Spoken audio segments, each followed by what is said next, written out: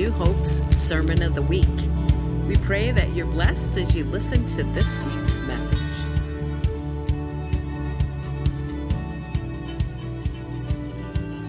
Good morning.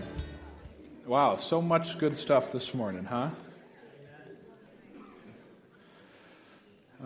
Wally is on fire. Craig's on fire.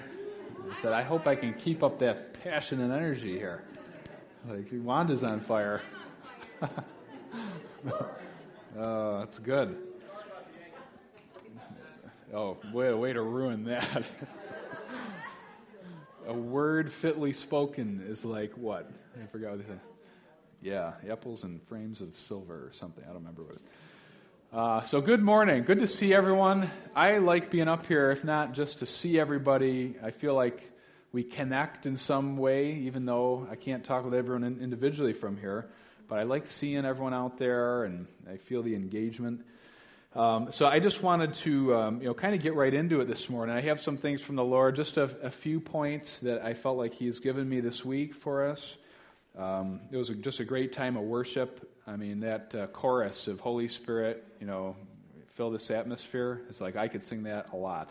I had that on my spirit all week, and it's so cool when we all get in here, because it really isn't about what happens here or what happens right there at the piano, but it's like everyone that brings their heart together to worship. And you can feel it in the spirit, just the engagement and what's going on. Things are being broken. God is speaking to us in that time. It's just a great time to worship. So very cool. I wanted to talk about something this morning. I think there's an element that sometimes we forget in our busyness and life and, walking this walk and walking this journey with the Lord. That, so much emphasis gets put on us and what our part is. And I think if there's one theme that has been really clear here over the last several years is that we're called to partner with Him in His work, right? So He hasn't just set everything in motion here on autopilot and we're all just playing out some plan that He has. Well, He has a plan for our lives, but He allows us to partner with Him and to engage in Him. And we're His ambassadors here. So there is a part of partnership. But I think one of the awesome elements of it that I really like is from Philippians 2:13. If you have your Bibles, you can look at it. But it's very simple but powerful. It says, "For it is God who is at work in you, both to will and to work for His good pleasure." It's God who is at work in you, both to will and to work for His good pleasure. That if I had a picture this week of a big sign, and I was almost going to put it up on the slides, but a big sign that said "God at work." God. They got actually some of those. If you Google the images, God at work with it. He's the construction man with a shovel and a big yellow sign, God at work.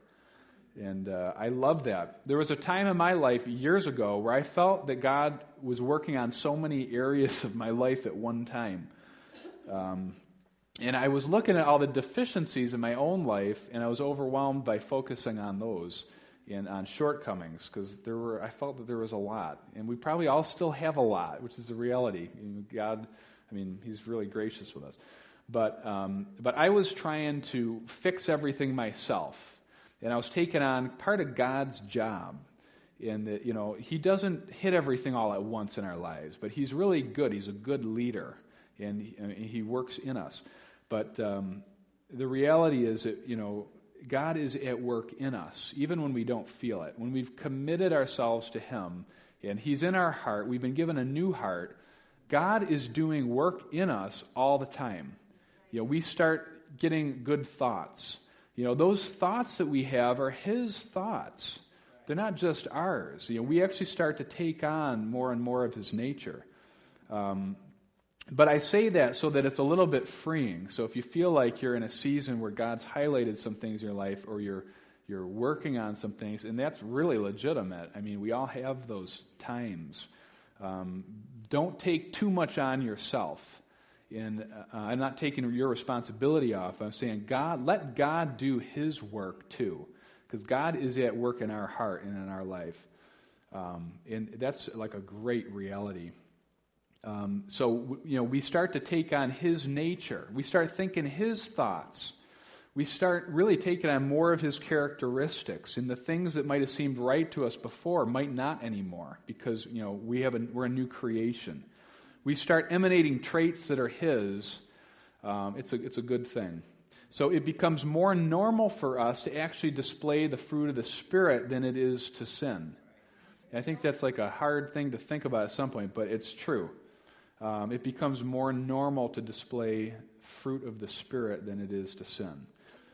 Sin, I always think of this, is missing the mark. So why would we be called to live a life that's focused on what we missed? And if your life is just focused on sin, missing the mark, trying not to sin, trying to abstain from sinning, then, that's not what we're called to focus on. We're called to focus on who he says we are, and then you'll keep moving in that direction.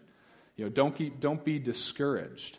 Deal with things in your life, but know who you are, know who we're called to be in Christ, and keep moving in that direction. His grace is working in us. Anyone can feel his grace in your life, his grace at work in our lives. It's like, wow, thank goodness. It's just such an awesome thing. We're a new creation. As a result of that, his grace is working in us. His Spirit is at work in our lives. And our behavior starts to follow as a result of that. As we start to partner with him and what he's doing in our lives and start to follow his leading, our behavior starts to change. But it has more to do with really what we're believing than it does trying so hard not to sin. It's knowing who we are and who we're called and what we're not called to, and then following in that direction.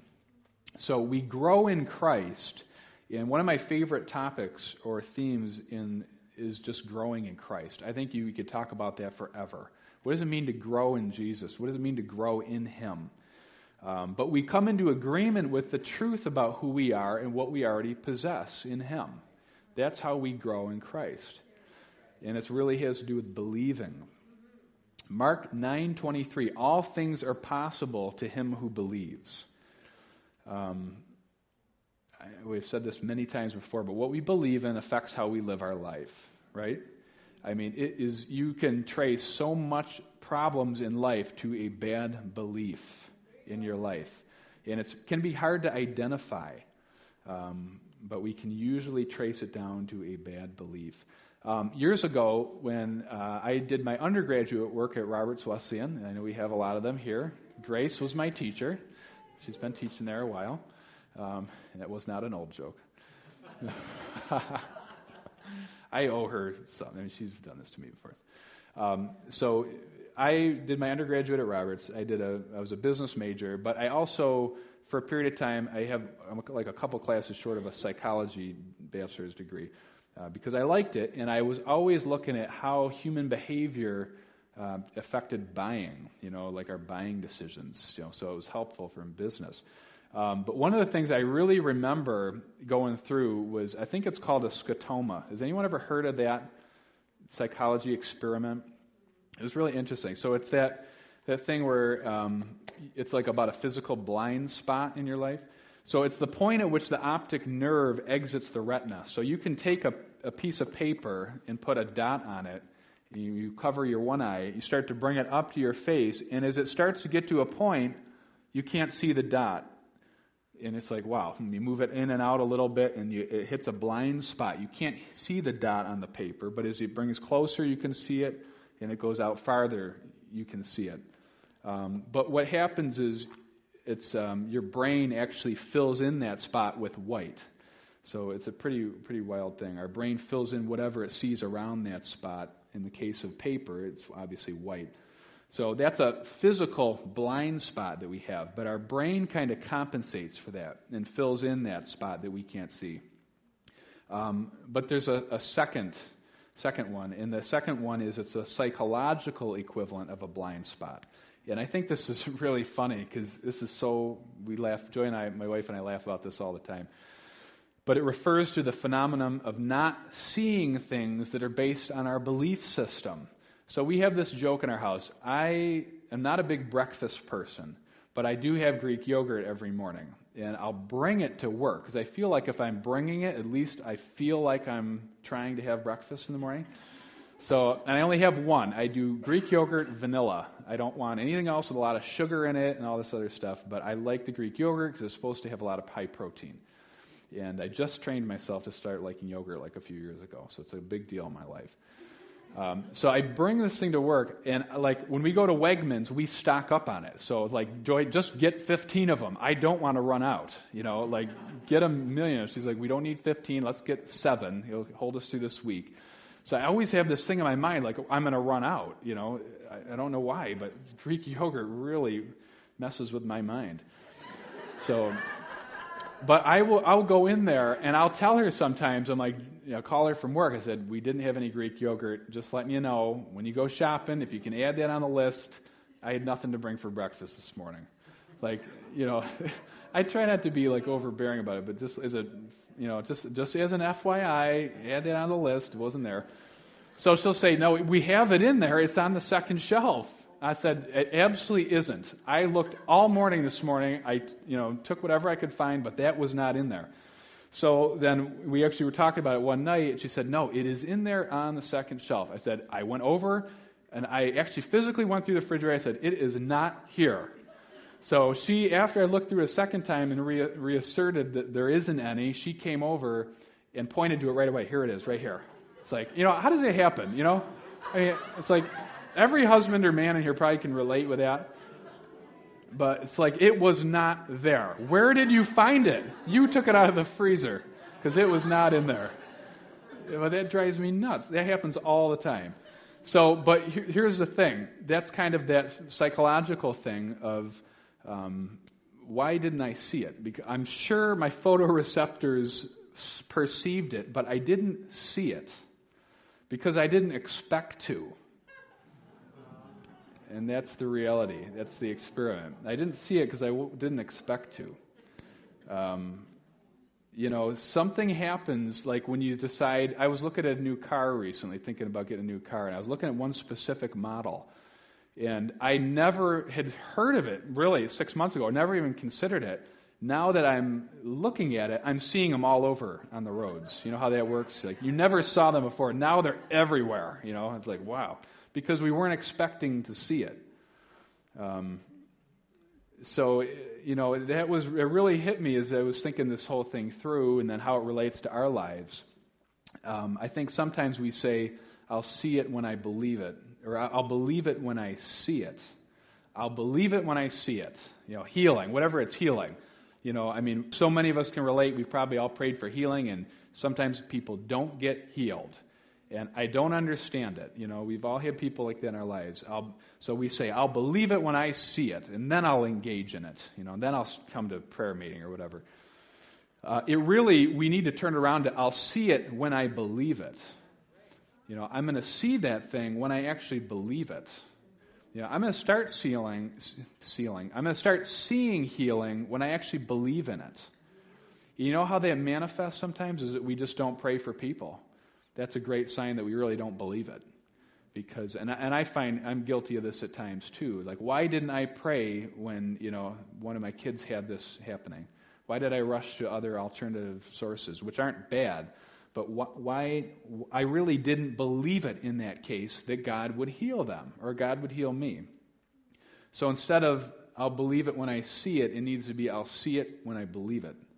Once you believe it, I think it releases like a whole floodgate of possibilities. And I'm not just talking about healing in this sense, but whatever it is you're called to. If you're called in life to start a business, start a company, you have an idea about something. You start to say, maybe you're a husband and wife, and I know some of them, for the marriage conference coming up, some of them honestly said, I don't know if we can afford it or if we can do it. But there were so many of them who said, you know what, it's a challenge, but I think we can do it. They saw the possibility of it, and then the Lord, floodgates of possibilities and ways opened of how to save money for it. Who could help, and who could help babysit the kids.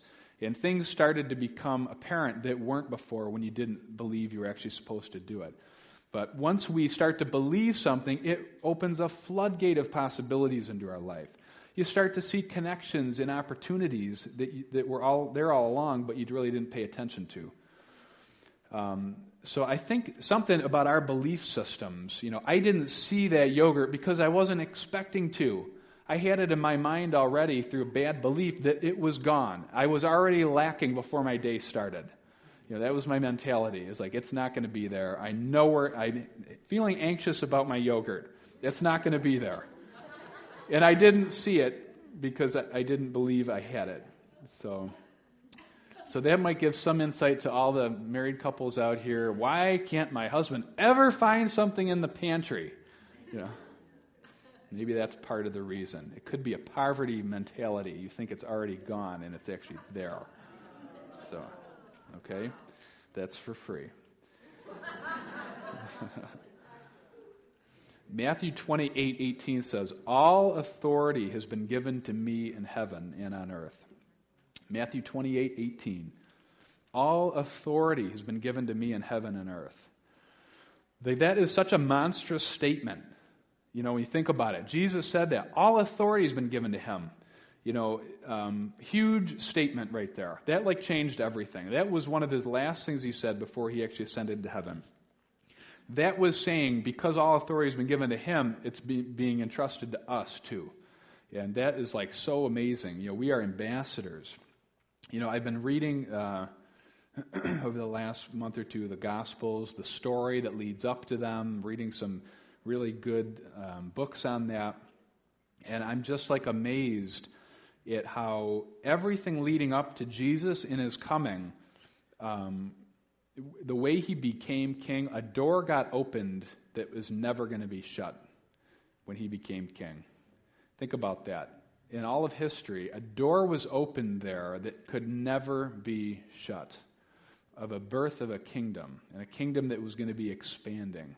And that, now we're a part of that. We talked about this morning. I don't remember who was saying about the kingdom. I think it was Wally was praying, that the kingdom is here, that we participate in that. Kingdom is righteousness, peace, and joy. So a door got open that nobody can shut. What the most repeated verse in the New Testament is from the Old Testament is Psalm 110:1, where it says, "The Lord said to my Lord, sit at my right hand until I make your enemies a footstool for your feet." That's in Ephesians 1:22. It's in 1 Corinthians 15:25. Peter talks about it in Acts 2:34 and 35. So sit at my right hand until I make your enemies a footstool for your feet. We're in that time where the enemies are being made a footstool to his feet, and we're partnering with that. We're a part of that. Joy and I have been talking about that a lot at home, that just this concept of us and partnering with him, that is so powerful. That's our life. It's not something that God's playing this movie in front of us and our lives are moving forward and we have no control. We're called to partner with him. When you're praying here for the sick, you're partnering with God and you're releasing his power and his authority into that situation. Healing the sick. I shouldn't say praying for the sick, right, Craig? I knew he was thinking that. He was going to correct me. Healing the sick. We were never commanded to just pray for them. We were commanded to heal. But we're in that time of partnering with God. And Jesus is coming to earth. It was an eschatological message, the way he came into earth. And I don't mean that in some weird sense of the end of the world. It was Jesus coming in his kingdom, in launching something totally brand new. He was the hope of Israel that was being fulfilled. But this, Israel, when you read the Gospels, that they still really believed they were in exile? It's true. They came back, returned from exile, but they were always under another ruler. They were always under another national kingdom.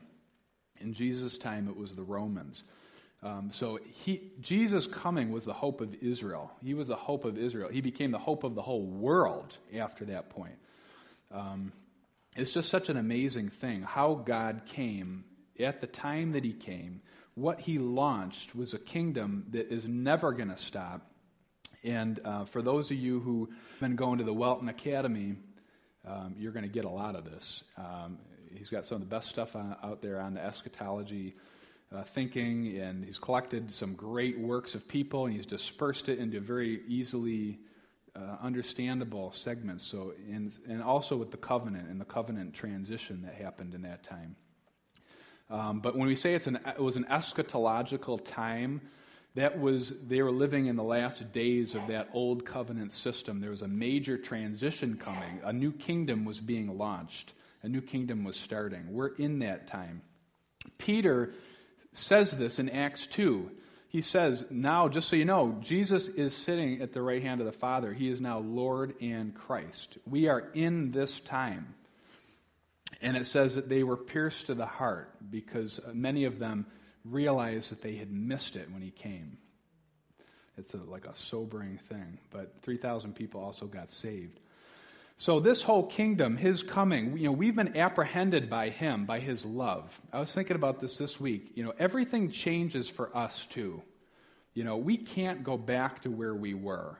This message of Jesus and his coming and our partnering with him and us being apprehended by him and encountering him and his love, everything changes in our lives. Anyone feel like that? That's like, man, Jesus and his goodness, like everything changed. Like I can never go back.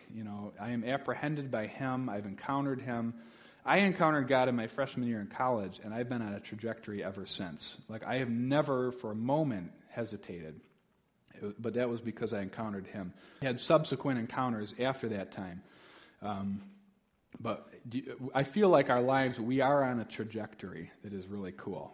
Like if you had a little graph, it would be kind of looking like this, It's like, yeah, hopefully. It's like, and I don't mean it in a success sense of way, but our growing in him, our understanding what he's doing in our lives, our yielding to his work that is going on in my heart and in my life. We're on a trajectory.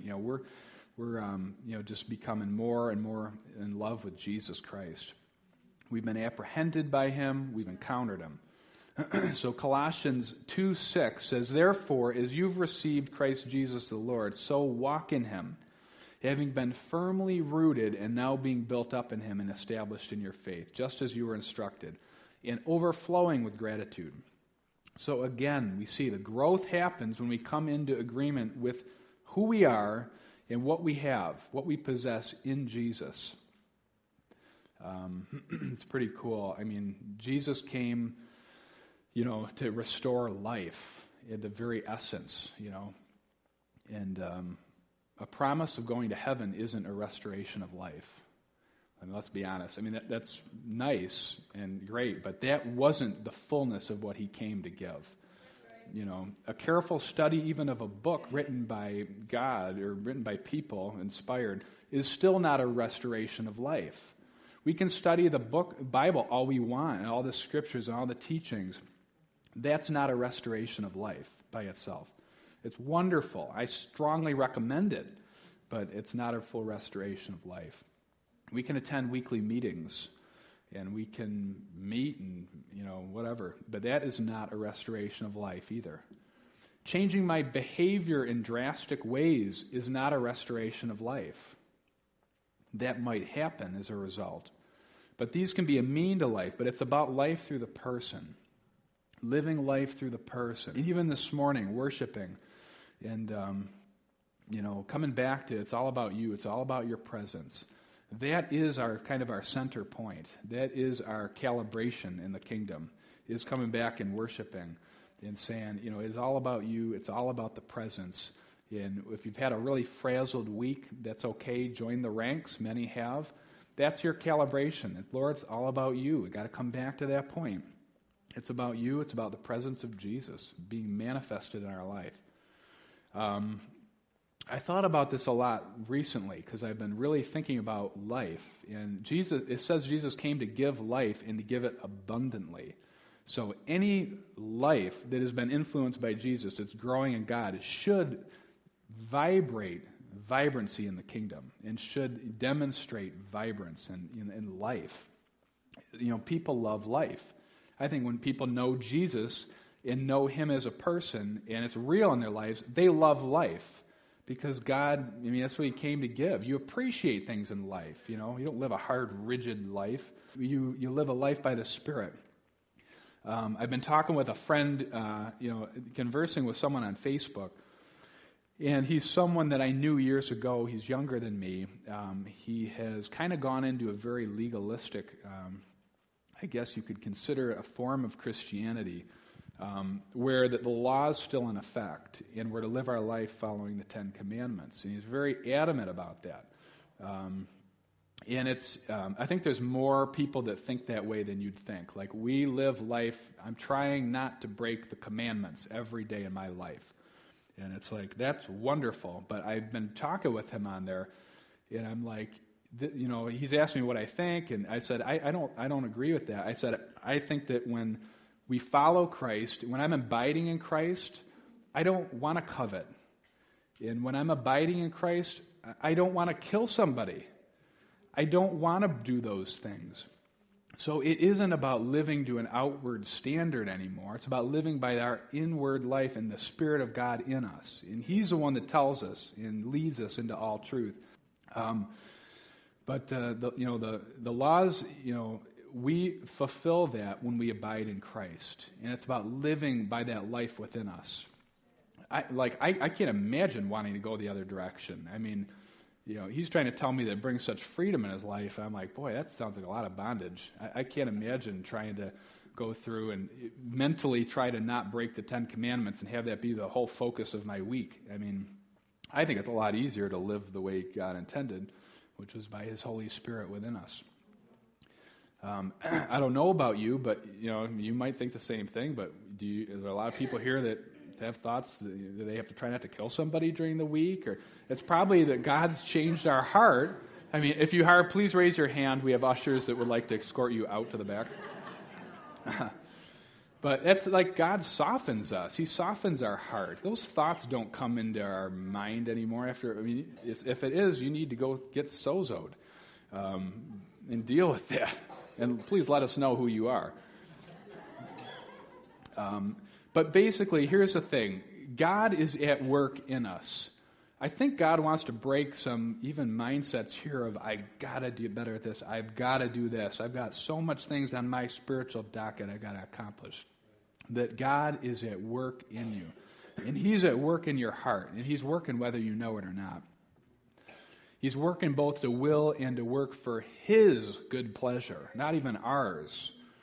We talked about believing in that psychology experiment, going from I'll believe it when I see it to I'm going to see it when I actually believe it. Translate that to almost any area of your life that is a struggle or a challenge for you right now.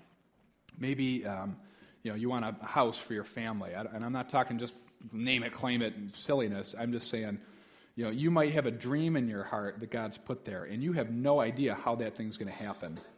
Well, I think if it's from the Lord and you're getting counsel from people and you feel encouraged in that, then you start seeing that thing, and you're going to start actually believing in it. So believe in it, and then you're going to see it. But if it's a major block in your life where you can't even come into agreement with that dream or that good thing that's been spoken, you're not going to see it. So you got to get past that. So we grow in Him when we come in agreement with the truth about who we are and what we possess. And we've been apprehended by Him. We've encountered Him. So let's resolve to keep going and growing in Him. Amen? Keep growing and keep going. Going and growing. That's a good one. What God has said about you, go after that and keep moving in that direction. And don't get dismayed by everything else that you see. I want to open up the front for prayer. If anything stirred your heart, come on up and get prayer. Get prayed for. Wanda, can you close us? I can't talk. It'll be nice to have Wanda close us in prayer anyways. She's a good prayer. You're going to have to pray like this. Wow. Okay. Lord, thank you for this awesome time with you today. And we just love you so much. Yes.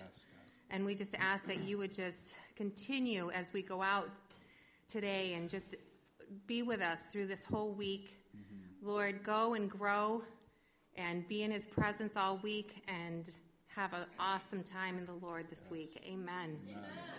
Go and grow. I like that. Yeah, thanks.